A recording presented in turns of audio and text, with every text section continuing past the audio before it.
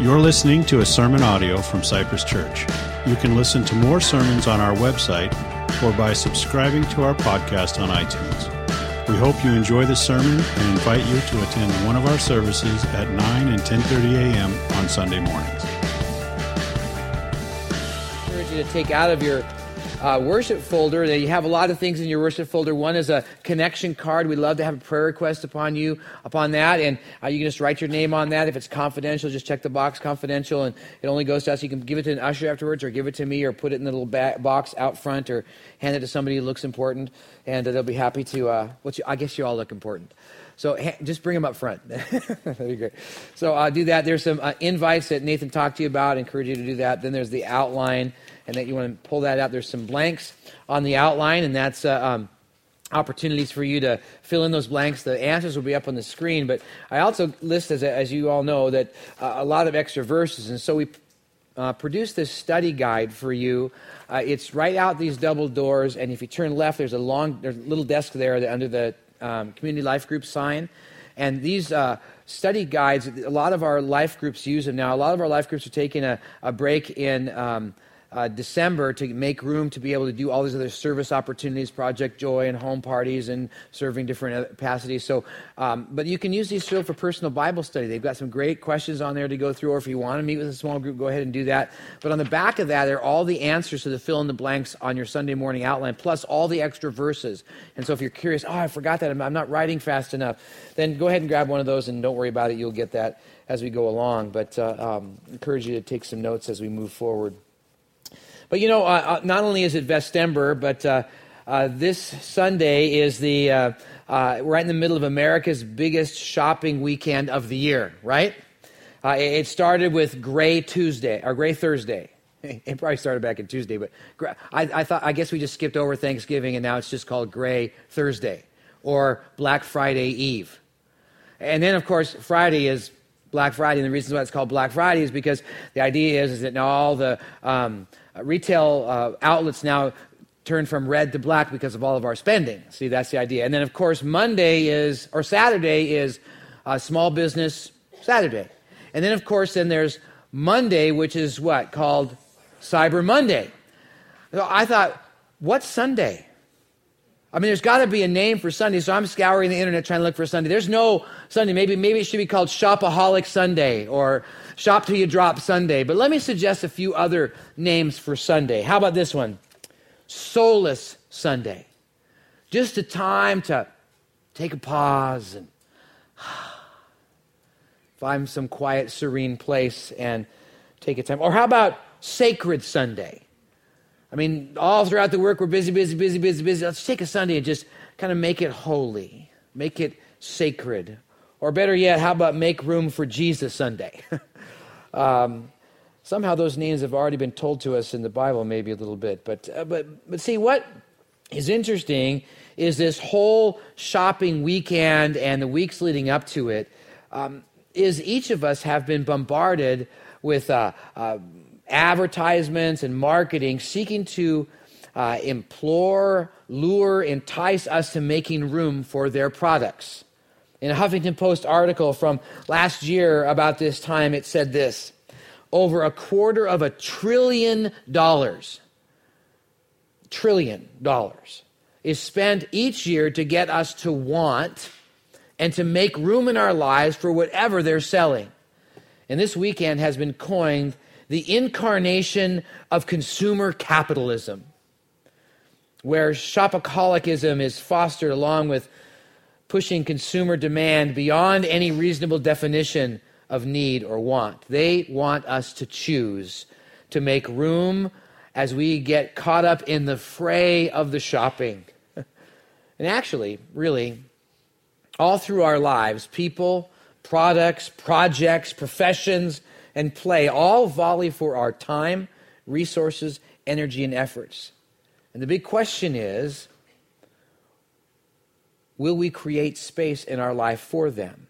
For anything and everything involves creating space. Each of us have been given 24 hours, right? Anybody have any extra? It's all the same. And we tend to fill the whole day with activities. And believe me, if there's nothing there, something will fill it in. And we have to literally make room for relationships, for hobbies, for new interests, for new ventures.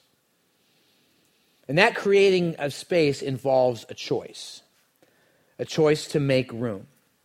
And we all want to make room for the things that will bring great experiences and provide opportunities that enhance life. Well, this holiday season, this Christmas season, and all through life, let me encourage you to make room for Jesus. Jesus is worth creating space for. Because in Christ, life aligns. Matthew 6:33, but seek first the kingdom of God and his righteousness, and all these things we worry about will fall into place. You put that chemical of Jesus in our life, and boom, everything falls into place. When he's in that central place of highest affection in our life, we need to create space for that because life aligns in Jesus. Not only that, we can find help and hope and rest in Jesus. Matthew 11, verses 28 to 30, Jesus says, come unto me, all who are weary and heavy laden, and I will give you rest. See, there is rest and there's hope and there's peace in him when we come to him. He's worth making space for in our life. And not only that, Jesus is the way, the truth, and the life, as John 14:6 says. Because the reality is, we've been born with something missing in our life. Now I know you're looking up and go, Pastor Mike, there's something missing with you with this whole Vestember thing. We're just not quite sure with you. But we're all of us are born with something missing in our life. This gap, this emptiness in our life is a distance between holy God and now sinful us. See, from the beginning of time, and we'll talk about this in a moment, God's creation, we were born into this unfortunate condition of sinfulness, and that sin separates us from God. And it creates an emptiness in it, and we try to fill it with all kinds of stuff in our life to kind of fill that empty feeling. It's kind of like, on Thanksgiving, and you look at your plate and you go, something's missing. It's the stuffing. I knew I needed that stuffing. You go back and get the stuffing or whatever you're missing, sweet potatoes or yams or whatever you call your thing. It's just, we miss something, and we want to fill it. And our life is that way, whether it's popularity, and we try to fill that in. No, that doesn't fit. And we try to all these things and stuff, it doesn't fit. The only thing that fits is Jesus, because he is the way, the truth, and the life. If we want to have wholeness in life, it's found in Christ and Christ alone. Nothing else will satisfy. Nathan talked about that just a little bit ago. He is the one source of our satisfaction. There's only satisfaction of life can be found in him, because he's the way, the truth, and the life. Because of that, we should make room for Jesus. Jesus is worth creating space for making room for, because he is Emmanuel. There's a verse I ask you to turn to. It's Isaiah 7, verse 14. Therefore, the Lord himself gave you a sign. Behold, a virgin shall conceive and bear a son, and you shall call his name Emmanuel. That sign is a sign of his promise, God's promise of love and connection and salvation, that he would fill that gap in our life.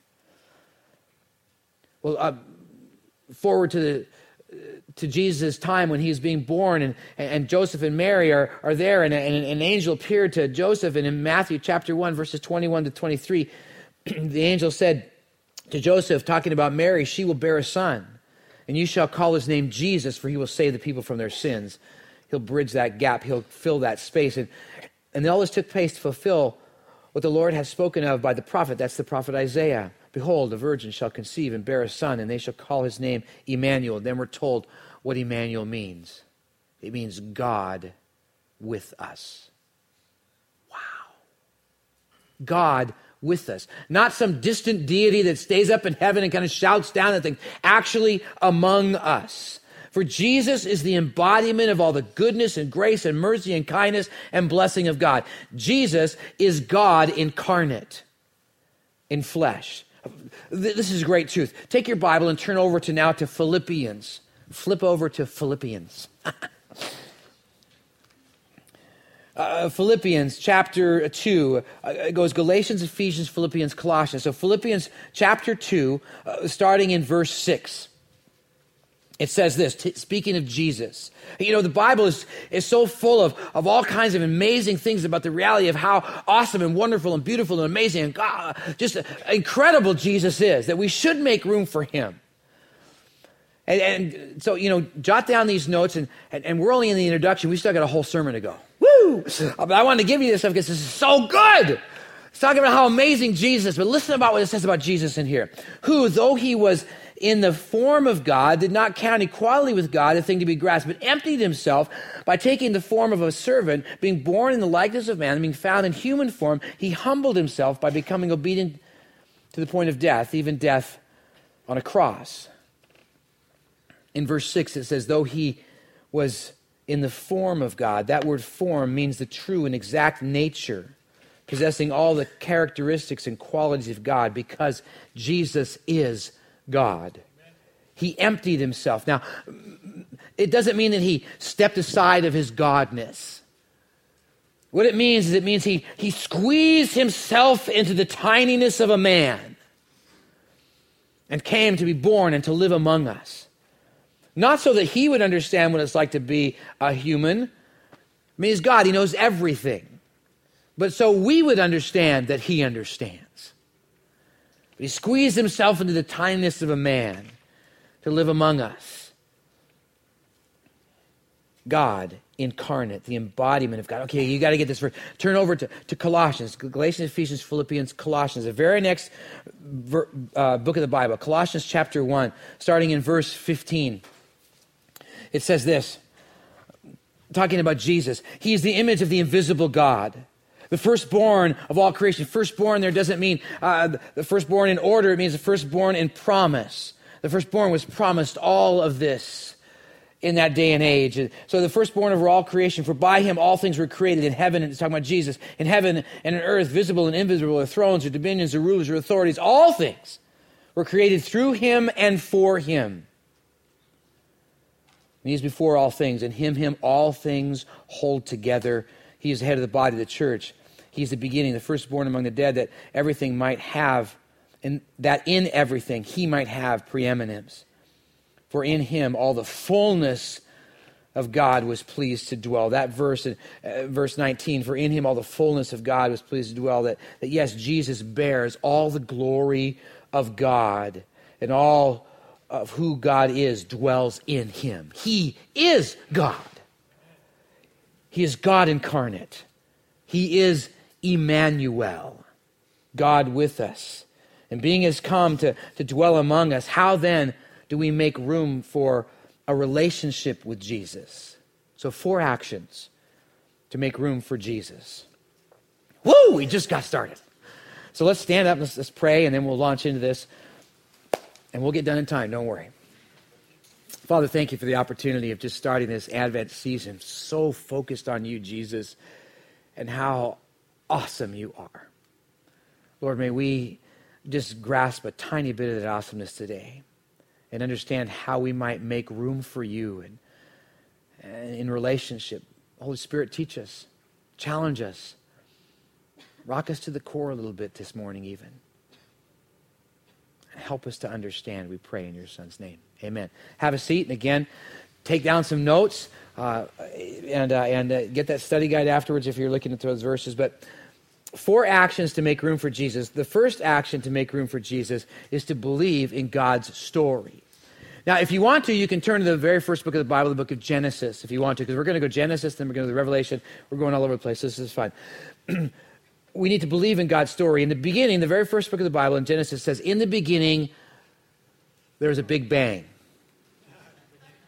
No, it doesn't say that. It says, in the beginning, God created. God's story begins with creation. The world and all that's in it did not evolve, not some big explosion, but an intelligent designer created. God took nothing and made something. Nobody else does that. Ex nihilo, out of nothing, he created. And science and even mathematics cannot explain our origin. And the truth is, they don't want to. For if there is a God, then we must be subject to him by the very reality that he is creator. And mankind tends to want to be the ultimate authority in the universe. So chances of that happening is probably not. But God is creator, and everything screams out at him. When you stand in front of the mirror, it screams out an intelligent designer. We've talked about this before, but your human body is completely amazing. A miraculous thing walking around.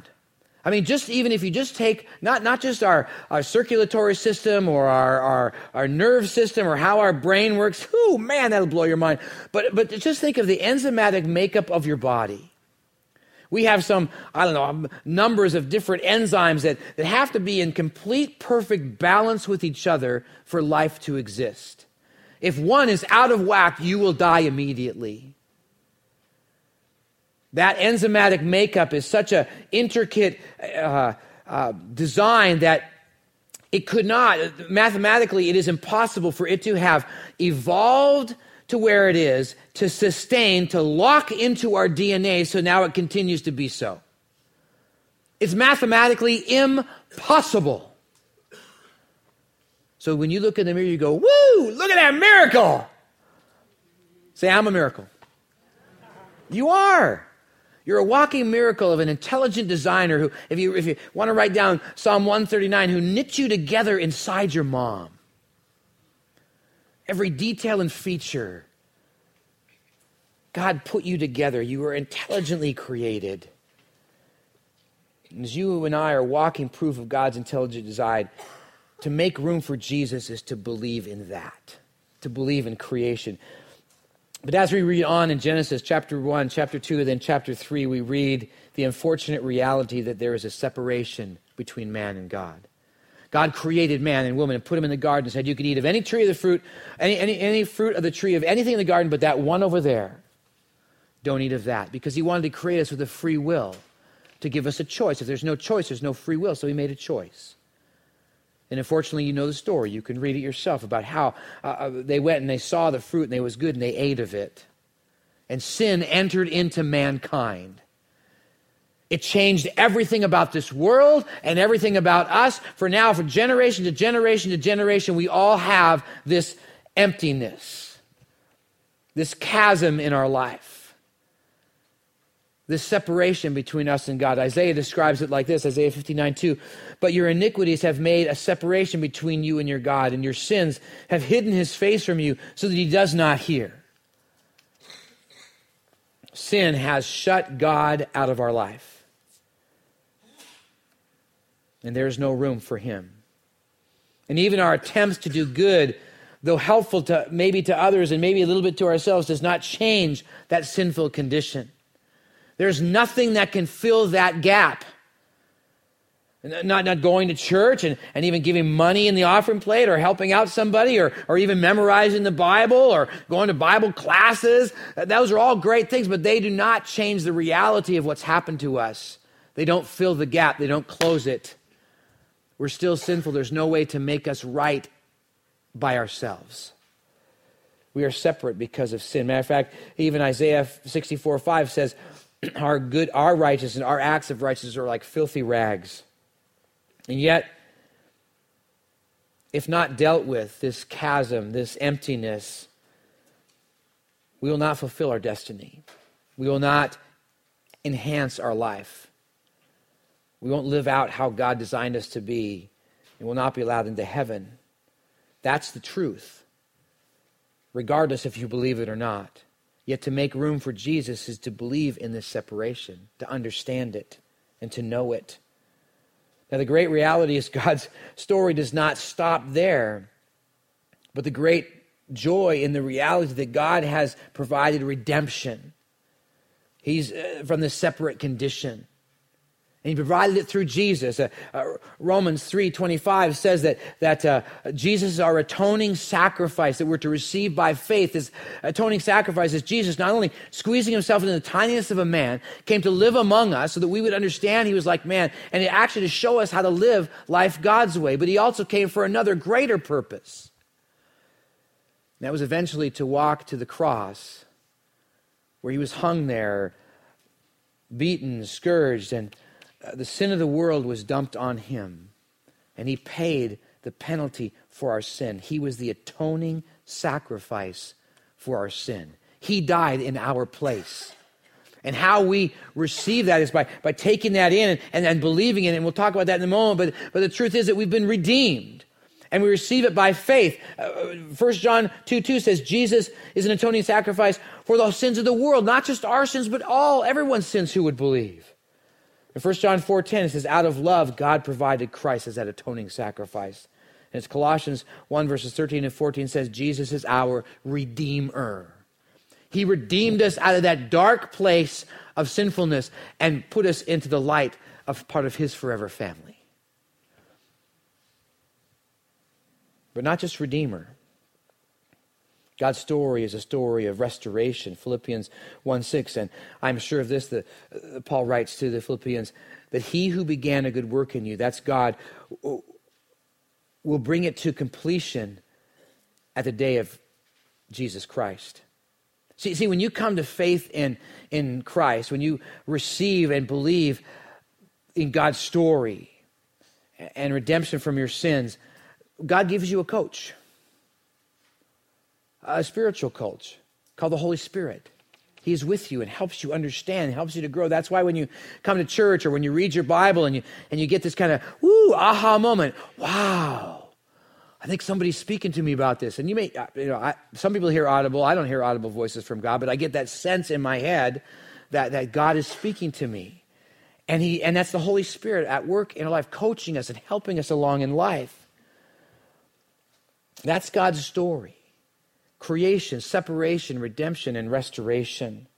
And making room for him is to have faith and to put our hope in this story, to trust and believe in this story. The question is, will you then proclaim it by living it? It's kind of like the illustration of believing in a plane ride from here to Wisconsin. Now you can say, I believe that the plane will take me from here to Wisconsin. You can even get online and research how long the plane travel is going to be. You can even go and purchase a ticket, and that's great. But yet you're still not truly believing that the plane will take you because you're still sitting here. You can even go to the airport and hang around a lot of people who have tickets in their hand who believe they're going somewhere. But until you actually put your rear end in the seat of that plane and it takes off, that's when you believe. You are putting your faith in that enough that says, I believe it will take me from here to there. In the same way it is with our faith with Christ. That we're saying, yes, I believe enough in Jesus, in God's story, creation, separation, redemption, and restoration, that Jesus is going to take me from here, this sinful condition, to over here, this mature person in Christ. Not me. I'm not going to do it. It's all by Jesus. I'm placing my faith in him. That's saving faith. Unfortunately, the reality is that a lot of people, they're still at the airport going, I got a ticket. At least I think I do. And they've never really placed their faith in Christ alone for their salvation. They're still trying to earn it. I got to get some good works. I got to do some things. That's not faith. That's good works. That's moralism. But yet Jesus made it clear to us, and he's part of that story, and to make room for him is to believe. I love what Deuteronomy 31 verse 6 says. It says, be strong and courageous. Do not fear or be in dread of them. That's the people who are speaking other forms of faith and people who seem to get us down. For it is the Lord your God who goes with you. We don't ever go alone. He will never leave you or forsake you. See, God has an incredible love for you.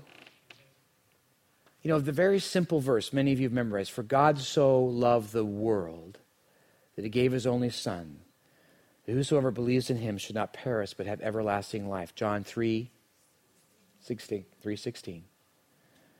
God loves you that much. He doesn't want you to stay in that empty condition.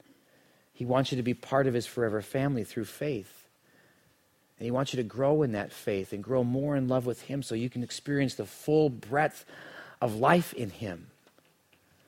That's how much he loves you. He loves every part of you, even the dark, deep, secret sins that nobody knows but you and, of course, God.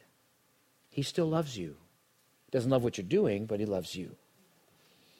So to make room is to believe in God's story, but also to hope in God's story. Okay, now you're in Genesis. Turn over to the book of Revelation, the very last book of the Bible. the second to the last chapter, verse 21. Now, the book of the Revelation, many of you are going through that. There's a Bible Study Fellowship is doing a whole thing on the book of the Revelation. It's a very interesting book. Woo! Lots of stuff going on. Basically, it's the Apostle John, who is best friends with Jesus. He has this vision, and he's kind of just writing down what he saw, what he heard, all of these things that are from God. He's writing it down. And he's telling us a lot about what heaven's like and about how amazing and incredible God is, and some great lessons for even every day. But in this particular chapter, in chapter 21, he begins to talk about the hope of God's story. A new heaven and a new earth. Chapter 21, verse 1 says this. John writes, "Then I saw a new heaven and a new earth. The first heaven and the first earth had gone away." And then he says something very interesting. "And the sea was no more." Now see, like most of the apostles, the first disciples, they were all martyred for their faith. John was probably too. We don't know that. But we do know that he was put in exile in the island of Patmos, kind of like a Alcatraz island there. And he was divided by the sea. No one could get to him. None of his friends that he loved dearly, none of his family, none of the people of his new faith in Christ. He was alone. So when he writes this, there's no longer any sea. That's the words of hope saying, I'm not going to be alone forever.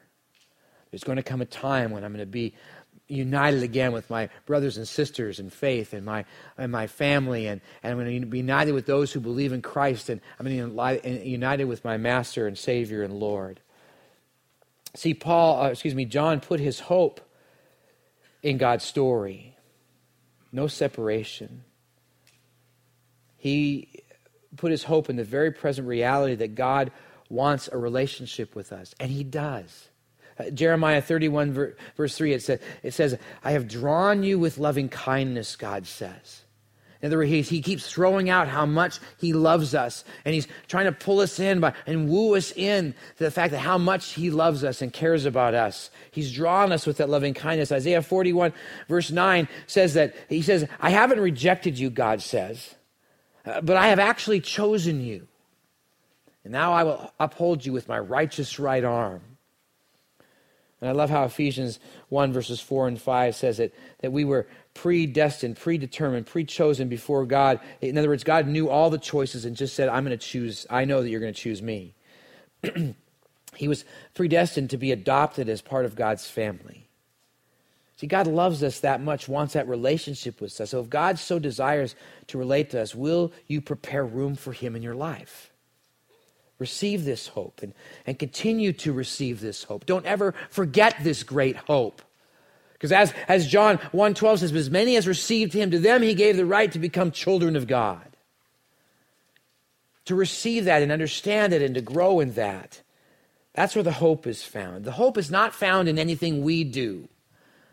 You know, so much we're searching for that sufficiency and significance and importance in life, and we try to add it to ourselves. I'm going to try real hard. And I'm going to serve. And I'm going to give more. And we try so hard, and it doesn't work. Because it's not our effort that our hope needs to be in. It's all in Jesus. And let me tell you something. If I have the choice between putting my hope in myself or putting my hope in the God of the universe, where do you think my hope is going to be? I know me. I mess up all the time. Jesus never does. He's perfect in every way. Man, put your hope in that. That's how we make room for Jesus. As we believe and hope in him, we're going to put that hope in his story. I love what Joshua 1:9 says. He says, have I not commanded you? Joshua, his job after Moses was to take the children of Israel into the promised land. And he was a little nervous of that. And God says to him, have I not commanded you? Be strong and courageous. Don't be frightened. Do not be dismayed. There's a lot in our world that is that way. For the Lord your God is with you wherever you go. You know what? This is written in Hebrew, but you know what the Hebrew word for wherever, you know what that means? It means wherever. Wherever you go, he's there. You go to these great times where you're serving well, God's there. You go to these other great times where you're sinning tremendously, he's there. He's wherever you go, he's there. He never leaves us or forsakes us. Put your hope in Jesus. Make room for him. As you believe and hope in God's story, we need to come to the place where we acknowledge Jesus as Lord. Like Thomas. If you want to turn there, you can turn to John chapter 20, the story is about verses 25 to 28. But Jesus has been born, he lives, he's about 30-something years old, and it's coming, he's been teaching all about God and that he's Messiah, and he's also been teaching the disciples that, I'm going to have to pay one day for the sins of the world. And they weren't quite getting it. They didn't get it till after his death, but he kept saying, I'm going to die. Just so you know, there's going to come a time when I'm going to die. But don't worry, I'll raise again. And they still didn't get that either. So here it is, Good Friday. They have the Last Supper. It's a wonderful time. Jesus says some things that kind of creeps them out, but they're not sure what's happening. And the guards come, take him. He goes through a tremendous trial of beatings and mock trials, and finally the death certificate's handed down to have him crucified. And he hangs on a cross, and at one point he looks up to God and says, why have you forsaken me? And because the sin of the world was dumped on him and God could no longer work, look at him, and he gave up his life. He's put into a tomb, and he stayed there Friday, Saturday, and on the third day, Sunday, the first day of the week, Mary comes brokenhearted to the tomb, and the tomb is open, and there's nobody there. She turns around, and there is Jesus, alive! She is just blown away, and she doesn't know what she's doing, and she reaches out and hugs him and says, no, Mary, wait. Mary goes and runs and tells the disciples come running back to the tomb, and they go, where's Jesus? Jesus shows himself to them too. He comes to the disciples, they're here in the upper room, it's all locked over, and all of a sudden, whoosh, Jesus shows up. And he talks to them, and the guys can't believe they're talking all about them, but not all the disciples were there. There was a couple of them that weren't there, specifically Thomas. Thomas comes in, and they're all excited, saying, Jesus is alive, he's alive. He goes, come on. I saw him die. I saw the spear in his side that came out both blood and water, including that he died. He is dead, and he's not alive. Until I see the nail prints in his hands and thrust my hand in the side where his sword was, I'm not going to believe. I don't know if there was some kind of noise there, but the door was locked, and all of a sudden, whoosh, you could kind of feel it in the air. I just pictured Jesus kind of walking towards Thomas, and the disciples kind of part there, and there's Thomas right before Jesus, and his arms are there, and he says, Thomas, put your hands here. Thomas, put your hand here. Man, I wish I could have been there. Thomas, I'm sure, just flooded with emotions, and he not sure what to say, and he says these words in John 20, verse 20, he says, my Lord and my God.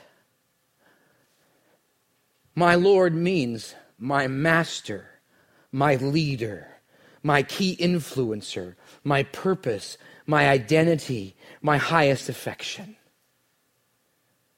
See, it's all too easy for us to think of Jesus as just a helper, just some good luck charm, just some genie in a lamp when we have trouble, or some emergency responder. But Lord means Lord, master, leader. And we show him that by acknowledging him as Lord and knowing him and living life his way regardless of our circumstances. See, when our belief and our hope is in the quality of life we have, oh, I have my health, oh, I have a good job, oh, I have this, our hope is really now in the lordship of self. But the truth is we deserve absolutely nothing. Remember that separate part? Us being sinful, we now have no rights. We were born that way. And the question is he Lord? You want to have the best Christmas ever? It's not found in the, this super family time or writing these really great Christmas cards, or getting the right picture of your kids or grandkids, or having the best holiday party. You want to have the best Christmas ever? Then be like Thomas. Fall down on your knees before Jesus and say, my Lord. That's how you make room for him, by acknowledging him as Lord. Some of you have been believers for a long time, but Jesus is not your Lord, and you know it. You're your own Lord. You call the shots. You have to be right. It's all about what you want. He is Lord, regardless if you acknowledge him or not.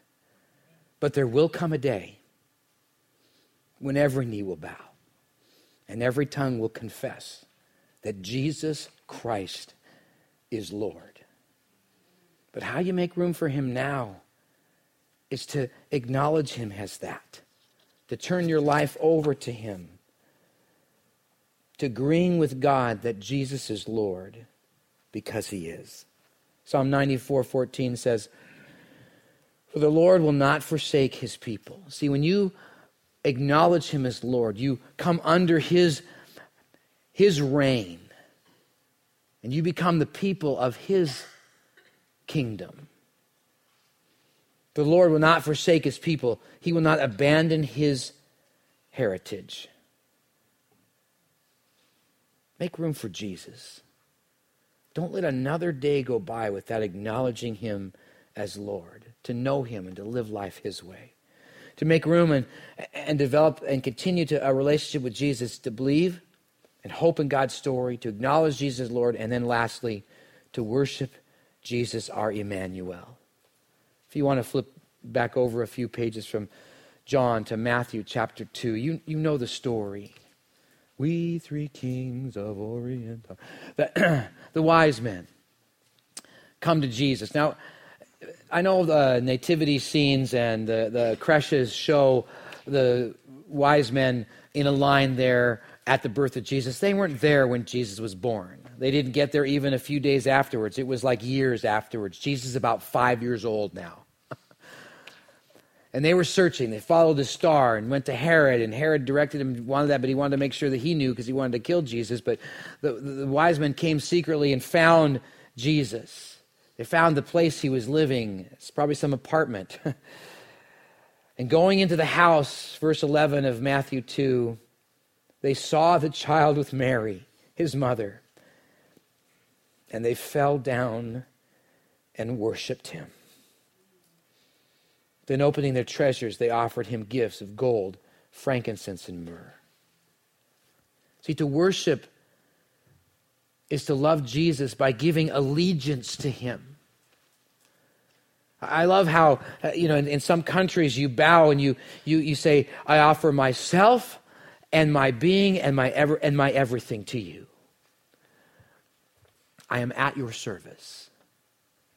It's that acknowledgement and that allegiance that I will live and defend and stand for you now. Not for myself, but for you. That worship is an allegiance, but it's also a reverence. It's saying, it's that holy fear of God that says, I don't want to mess with that. It's too awesome. He's too amazing. I bow in prayer because I stand in reverent fear of God as creator, as almighty, all-powerful, all-everything God. Worship is allegiance, it's reverence, it's service. It's saying not what I want, God, but what you want. I'm here to serve your purposes. And it's obedience. Jesus said, if you love me, you will obey my words. That's how we make room and worship and develop a relationship with Jesus. Allegiance and reverence and service and obedience. The question is, will you? Hebrews 13:5 says this. It says, keep yourselves free from the love of money. Because that's what we tend to worship. Isn't it? That materialism, that capitalism, that money. Be free, keep yourself free from the love of money. And be content with what you have. For he has said, I will never leave you or forsake you.